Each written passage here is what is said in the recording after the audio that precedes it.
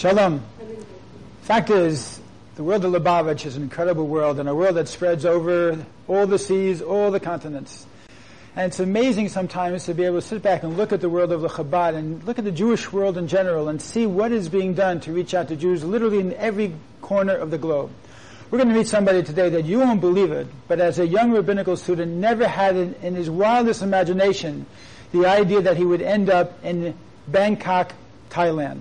So we're going to meet Rabbi Kantor, who is the chief rabbi of Bangkok, or really the whole country of Thailand, and find out what is a nice Jewish boy doing in a place like this. Rabbi Kantor, it's a pleasure to have you with us in Jewish Spotlight. Pleasure to be here. So maybe you can answer that question. What is a nice Jewish boy doing in Bangkok? Nice Jewish boy in Bangkok. I'll answer you the same way I answer the passport officials when I come into New York. When I clear customs, they ask me, what are you doing in Bangkok? I can imagine. You get that question a lot. I tell them I'm a rabbi. They look at me, and I say, you ever heard of Chabad? He says, yeah, oh, okay. Now they understand. Now they understand. Very good. Well, the fact is you went to Bangkok in which year? I went there in 1993. 1993. And you probably never imagined that you would get into a situation that would turn out to be one of the jewels in the crown of the Chabad houses around the world, because when people think of Chabad houses and think of places that are doing incredible work, you're looked at as a hero. I mean, you're a person who's taken your family and your children and has gone off to a place that nobody would dream of living and bring up not only your own Jewish family, but also affect the lives of thousands upon thousands of other Jews. So we give you a yasher koach. Well, thank you for the inspiration and the encouraging words. We try just to fulfill that which the Rebbe taught us, and that is to try and reach out to every Jew, no matter how far he may stray, no matter in what continent he may find himself, and no matter in what kind of position in life he finds himself. And Bangkok is certainly, for many people, the one time that they really let loose, because Bangkok is a kind of, there's a saying in Thai, Mei Pen Lai, which means never mind, anything goes. And so it's a place where the barriers come down. It's a place where people are able to become more cohesive because of that. Right. People dress very casually. The weather is hot.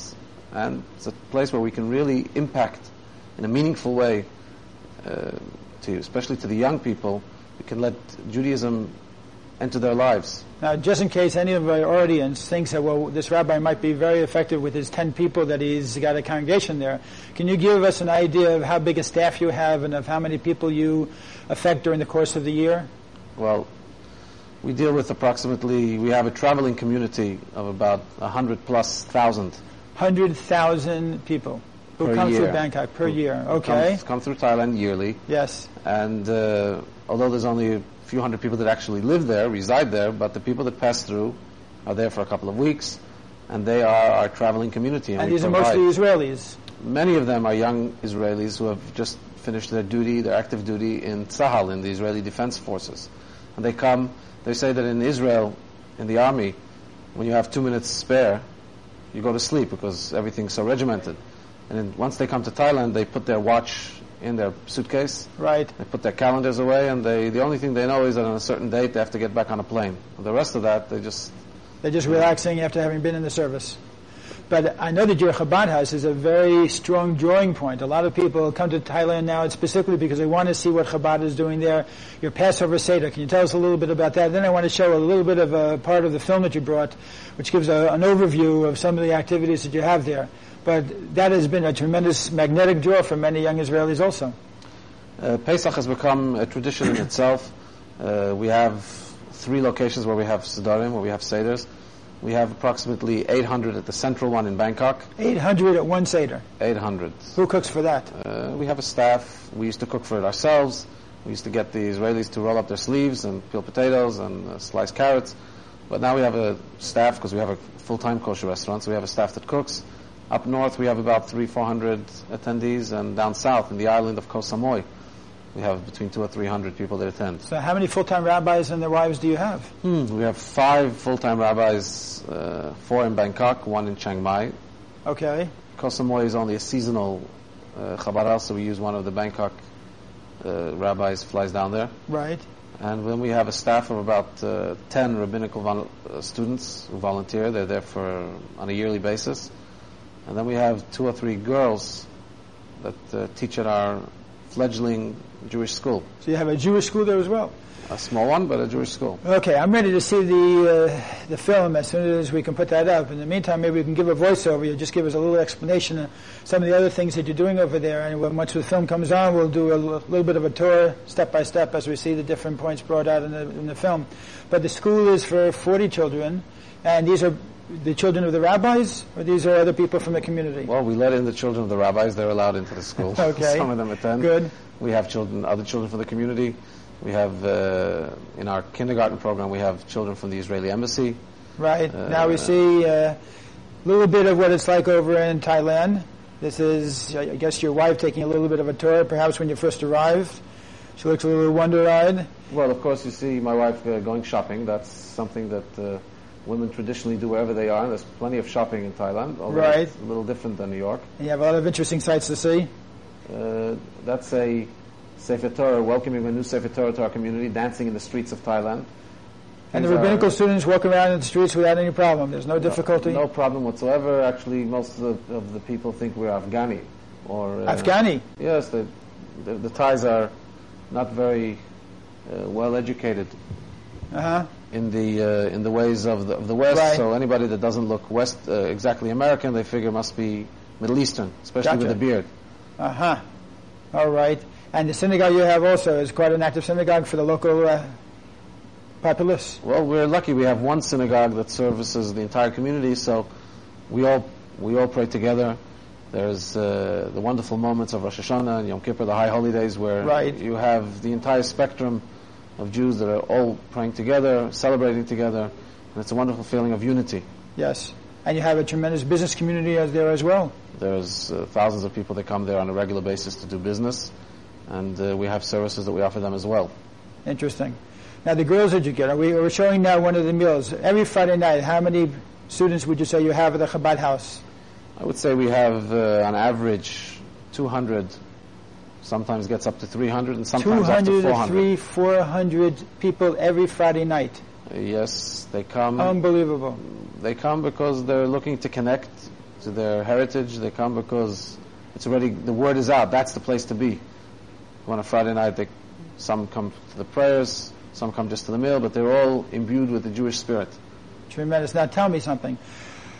When you meet a young student who comes, let's say, to your place, and they came from Israel, let's say in Israel, they didn't have anything to do with Judaism at all. You know, we know that the Rebbe told us to reach out to every single Jew, and in Israel itself, very often the Jewish people that are there have nothing to do with their background or their heritage. Isn't it a little bit paradoxical and strange that you have to go to Thailand before they start to be open to finding out more about the Judaism? Is that your experience? In the beginning, it was rather strange to me.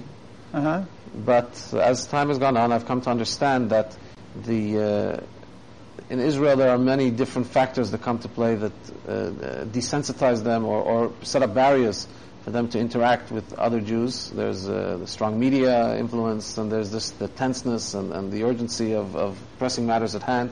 Right. Once they come in a more relaxed setting, and once there's no influences, be it peer pressure or be it influences from the media, they're able, and they see that in Thailand there are monks walking around the streets. There's obviously some kind of religion going on. The main religion is Buddhism. I believe that at that moment they start to realize that they have an identity, a religious identity as well, and they search, and some even very subconsciously, they look to reconnect and look to connect with other Israelis. And they look to connect with Israelis, but more than just Israelis, they look to connect with their heritage, with their identity. And that's why they're very open to come, and our doors are open, our doors are welcoming. As a matter of fact, somebody asked us, how successful are we? So we say, and he meant to say, how many people come out of the Chabad house and go out looking like rabbis? I said, we don't have anybody walking out like rabbis, except for the rabbis, but we claim we have 100% success rate. So he looks, what do you mean? Success in what? So we have 100% success rate in Holadat Sinah, which means eliminating hatred. But we are successful in eliminating division, divisiveness, eliminating disunity. And what we're able to achieve, which is a wonderful thing, is that people walk into the Chabad house and they feel warm, they feel Jewish, they feel connected, they feel the brotherhood. And it doesn't matter what they look like, it doesn't matter how observant they are, and Nothing matters. As long as they're Jewish and walking into our doors, they will be treated as equals, and that news spreads. But for a person who comes from a background where they were almost anti-Orthodox, isn't it very difficult for them to come to terms with all of a sudden meeting Rabbi Kantor and feeling so close to him and feeling that you identify with him and he identifies with you? There must be somewhat of a jump that a person has to take in order to be able to feel that camaraderie. Well, sometimes there is a barrier, and sometimes in mysterious ways they find that they need help in that part of the world. Sometimes it's just because the common thing is that on the long bus trips, somebody sprays gas in the air, unknown to the passengers, and while they fall asleep because of the gas, they will come and rob them of their valuables, of their tickets, Really? of their passports. That's a common practice there. It's quite common, and very often these people, unfortunate people, know that when they call the embassy, the Israeli embassy will say, well, why don't you go to the Chabad house?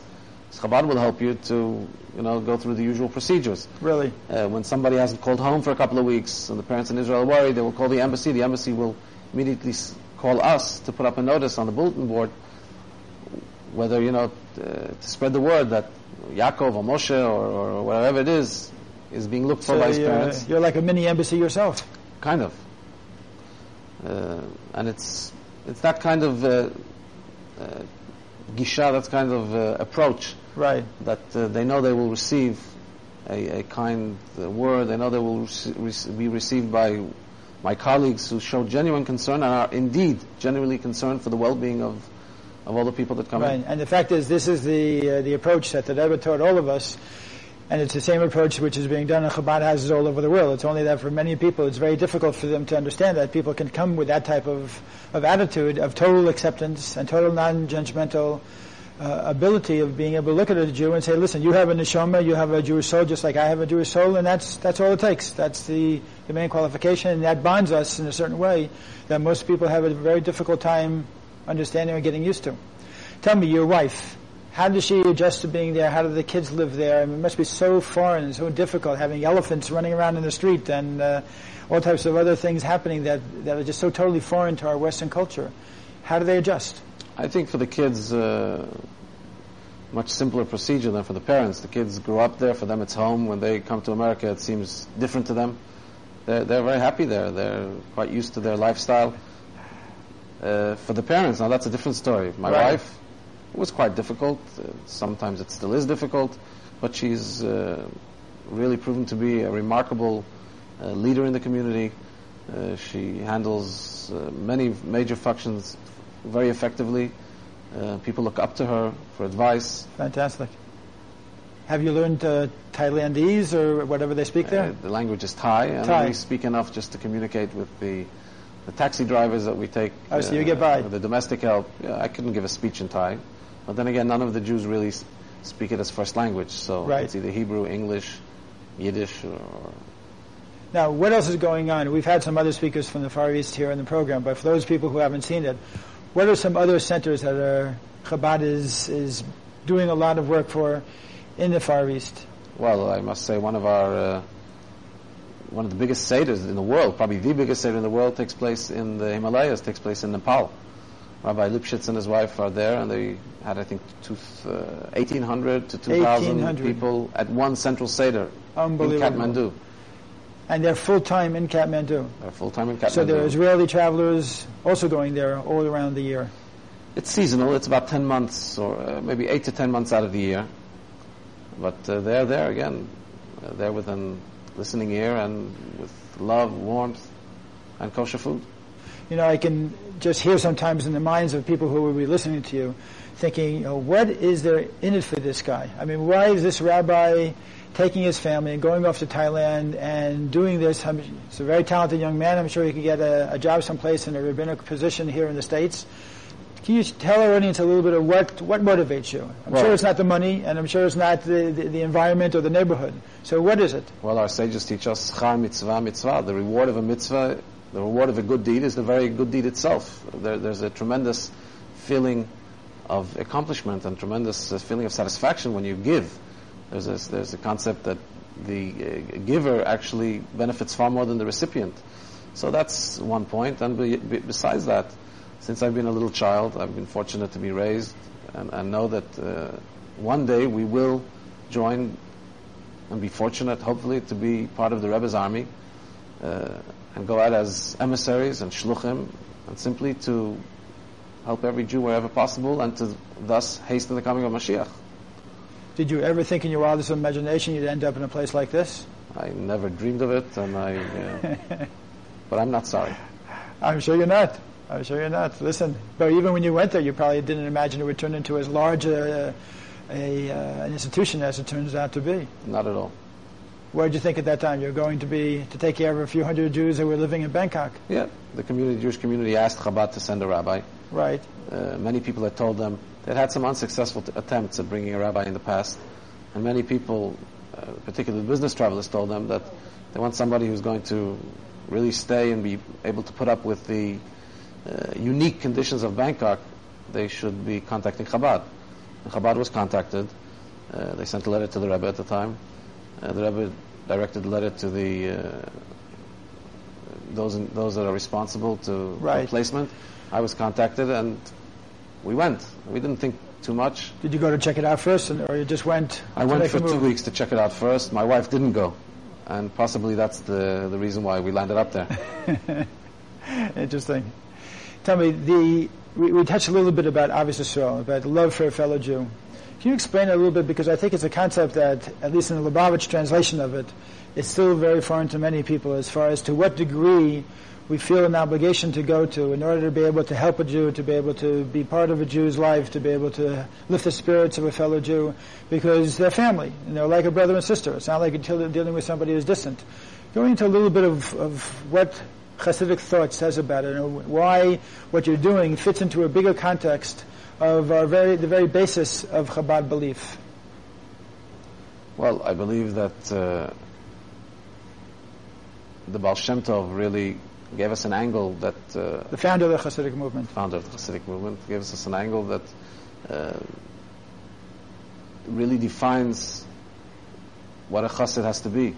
The Baal Shem Tov said that do a favor for a Jew, whether or not he's righteous or not righteous. This is one of the greatest joys in life. It's one of the greatest mitzvahs. I think this basically answers what you asked me before. What's in it for us? When a child does something for a sibling, there doesn't have to be anything in it for you. They're flesh and blood. We used to have a phrase on our Chabad house that said, Haktovet, the address, Lekol Inyan Yehudi, for any Jewish thing. And we changed that at some stage early on, and it's now Haktovet Lechol Davar, Lekol Yehudi. We are the address for anything that any Jew will need. So it doesn't have to be anything of a religious nature. It can be something very trivial. We're there, and they're family, brothers, sisters, and that feeling is felt and translates into mutual appreciation. Interesting. Rabbi Kantor, do you have any stories, perhaps, of particular situations, let's say people who have said things to you that have touched you, or events in people's lives that happened while they were together with Chabad in Thailand, or maybe even letters that you received from people after they had gone back to Israel or gone back to their home and informed you of how the experience with Chabad in Thailand had touched their lives? Just one quick thing that comes to mind. Once we were out there in the streets looking for the 10th Jew, the minyan. Of course, there's so many Israelis, so you can find the 10th man that we needed for the minyan, for the prayer service. Find him out there in the street, and there was this guy walking down the street with his long hair and looking very tough. He looked quite Israeli, but he looked like an Israeli that would be rather unwilling to come and attend a minyan. He didn't look not just non-observant; he looked maybe possibly anti-observant. Right. So while trying to look the other way and not to notice him, he comes over and gives me a whack on the back, and he says, "Rabbi," he says, "you need a minyan?" He says, "Yeah," kind of shaking. He says, "Don't judge me by the way I look." He says, "How many do you need?" I said, 2, 3. He calls over his friend and says, "Here, Shuki, Yoni, whatever, come over, guys." And he pulls over a bunch of his cronies, all of them looking rather tough. About the same, right? And they came in and they became wonderful friends. And this taught us, don't look at the exterior. You've got to look at the soul. There was another time I was looking for a 10th man on the street, and I asked the guy, "Excuse me, sir, are you Jewish?" This was a middle-aged person, and he looked at me and said, "What for?" I said, well, this wasn't in the Israeli part of town. This was in one of the other synagogues. I said, Right. well, we need a 10th man, and you're the only guy in town who can help us. So he says, well, I don't, I'm from New York. I don't usually go to synagogue. But he came. And he told me afterwards, he said, what I was scared of is that maybe you had a mitzvah tank, a mitzvah mobile somewhere around. He wanted to schlep me in to put on tefillin. It was actually on Shabbos. Yeah. Of course, we can't drive on Shabbos. But this person, he was the 10th, and then another person came in at this just a few minutes later, and I said, you're now the 11th, so if you want, if you're busy, we won't hold you. He told me, no, I'll stay. And he sent me a beautiful letter afterwards, and he said, I want to admit to you, I really enjoyed it. It really touched me in a meaningful way that I was able to, we were able to interact out there. We don't know each other, no previous background, but we were able to feel that bond immediately as soon as we knew that we shared common ancestors. Right. That's a very, very powerful experience. In fact, there are many places I know, many Chabad houses that have sprung up around the world that are really in vacation spots. Places where people go just where they're very free and lazy and laid back, and they really don't have the pressures, and they're much more free and open about going into a synagogue or learning about Judaism there than they would perhaps any time during their childhood or any time in their hometown, where in your hometown you have to maintain a certain reputation and a certain standard, and you represent something. But when you're on vacation, people will do a lot of things that they wouldn't normally do. It's very true, and I've spoken to many of the Chabad rabbis in these types of places where the success is on just as far as touching a fellow Jew and being able to communicate and teach. People are open in a degree that they would never be in another environment. Well, we call it vacation in America, but where I grew up in Australia, it's called holiday. So when you go on a holiday... So you have to do something holy. Yes. So rather than just vacate, you make it a holy day. Okay. That's true. Vacate already has a different context. Well, if you vacate negative, that would be okay. But when you go on holiday, that's even more... Exactly. Very good. Tell us some of the other programs. I know you have, for the business people there, you have the school. We have a kosher restaurant. Passover, you have a kosher restaurant. This is... That's right. I heard you have more than one kosher restaurant. We have two kosher restaurants. One in Bangkok and one in Chiang Mai. That's up north. Okay. Can you tell us a little bit about that? In our Bangkok restaurant, we have Thai food, we have kosher food. This is really a focal point for anybody that comes to visit. Of course, people that travel and keep kosher, this is a tremendous difficulty. And now, they used to come to Bangkok with suitcases full of food. Now people come, just with what they need for the trip, and they know that they have kosher food in Bangkok. And do you have a ritual slaughter there to slaughter the meat? That's me. You do that also? Just chicken. Just chicken, okay. And for circumcision, do you have a mohel that you bring in? We bring in mohel either from Israel or from America or from Australia. All right.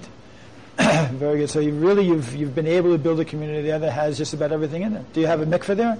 A mikveh was built actually at the request of the Lubavitcher Rebbe. The Rebbe asked for it probably in the late 70s or mid 80s. What's the story behind that? There was some Jewish businessmen that lived part-time in Bangkok, part-time in New York, and they once visited with the Rebbe on one of his birthdays and to give him a gift of some precious manuscripts. And the Rebbe asked for another gift. And they asked, what would that be? The Rebbe said, I would like to see that you would build a mikveh in Bangkok. Really? At the time it seemed ludicrous. It didn't seem like anybody would use it. But they started the procedure of looking into where it could be built. The board of the shul agreed that it could be built on their premises. It took many years, but a couple of years before we came, the mikveh was completed. Unbelievable. And now it's a rather busy mikveh. That's incredible. So you have more in Bangkok than we have in Suffolk County. Well, we have a Jewish cemetery as well, which we were able to establish a few years after I got there. Right. So one can be born and go on to the other world as a Jew, even from in beginning Bangkok. to end. Very nice. Tell me, in terms of the future plans, what do you have any special projects that you're working on now as far as expansion? Yeah, in my briefcase right now I'm carrying the initial plans for building a school.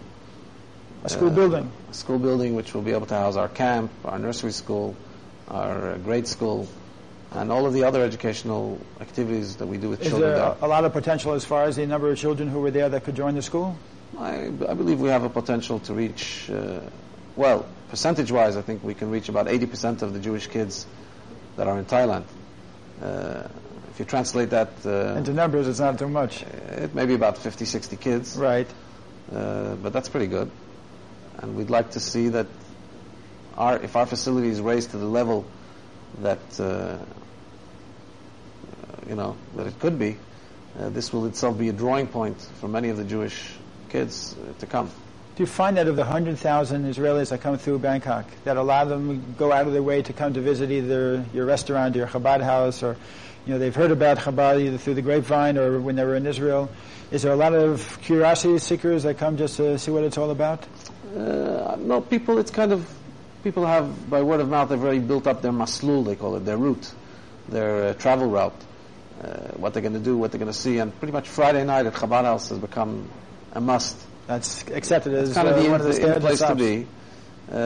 During the week, many people will come for the food aspect, for the social aspect, and we also have signs, big, huge, lighted signs that stare them in the face. Really? We spend rather extensively to have those signs. We need actually right now we put up some rather big signs. Although right now there's security concerns all over the world. Right. But if we want to be there and available to them, they have to know that we're there. Interesting. Rabbi Kantor, if somebody would want to get in touch with you, or they perhaps want to help you out or find out a little bit what's going on, do you have an address here in the States that they could write to, or a phone number they could call? We all have the internet address. Okay, what's your internet address? Of course, www.chabadthailand.com. Okay, very good. That's Chabad Thailand, THAILAND Right. .com. And I'm sure you have a whole site there explaining everything that you do in Thailand. Go and check it out. Okay. Just quickly, you mentioned about Nepal. What other sites do we have in the Far East as well, where they're also reaching out to Jews? Well, there are shluchim in Shanghai, China, in Beijing, China, and we have to pray for those guys. They're in SARS-infected country, and they're really suffering from... Sure, I can imagine. Hong Kong?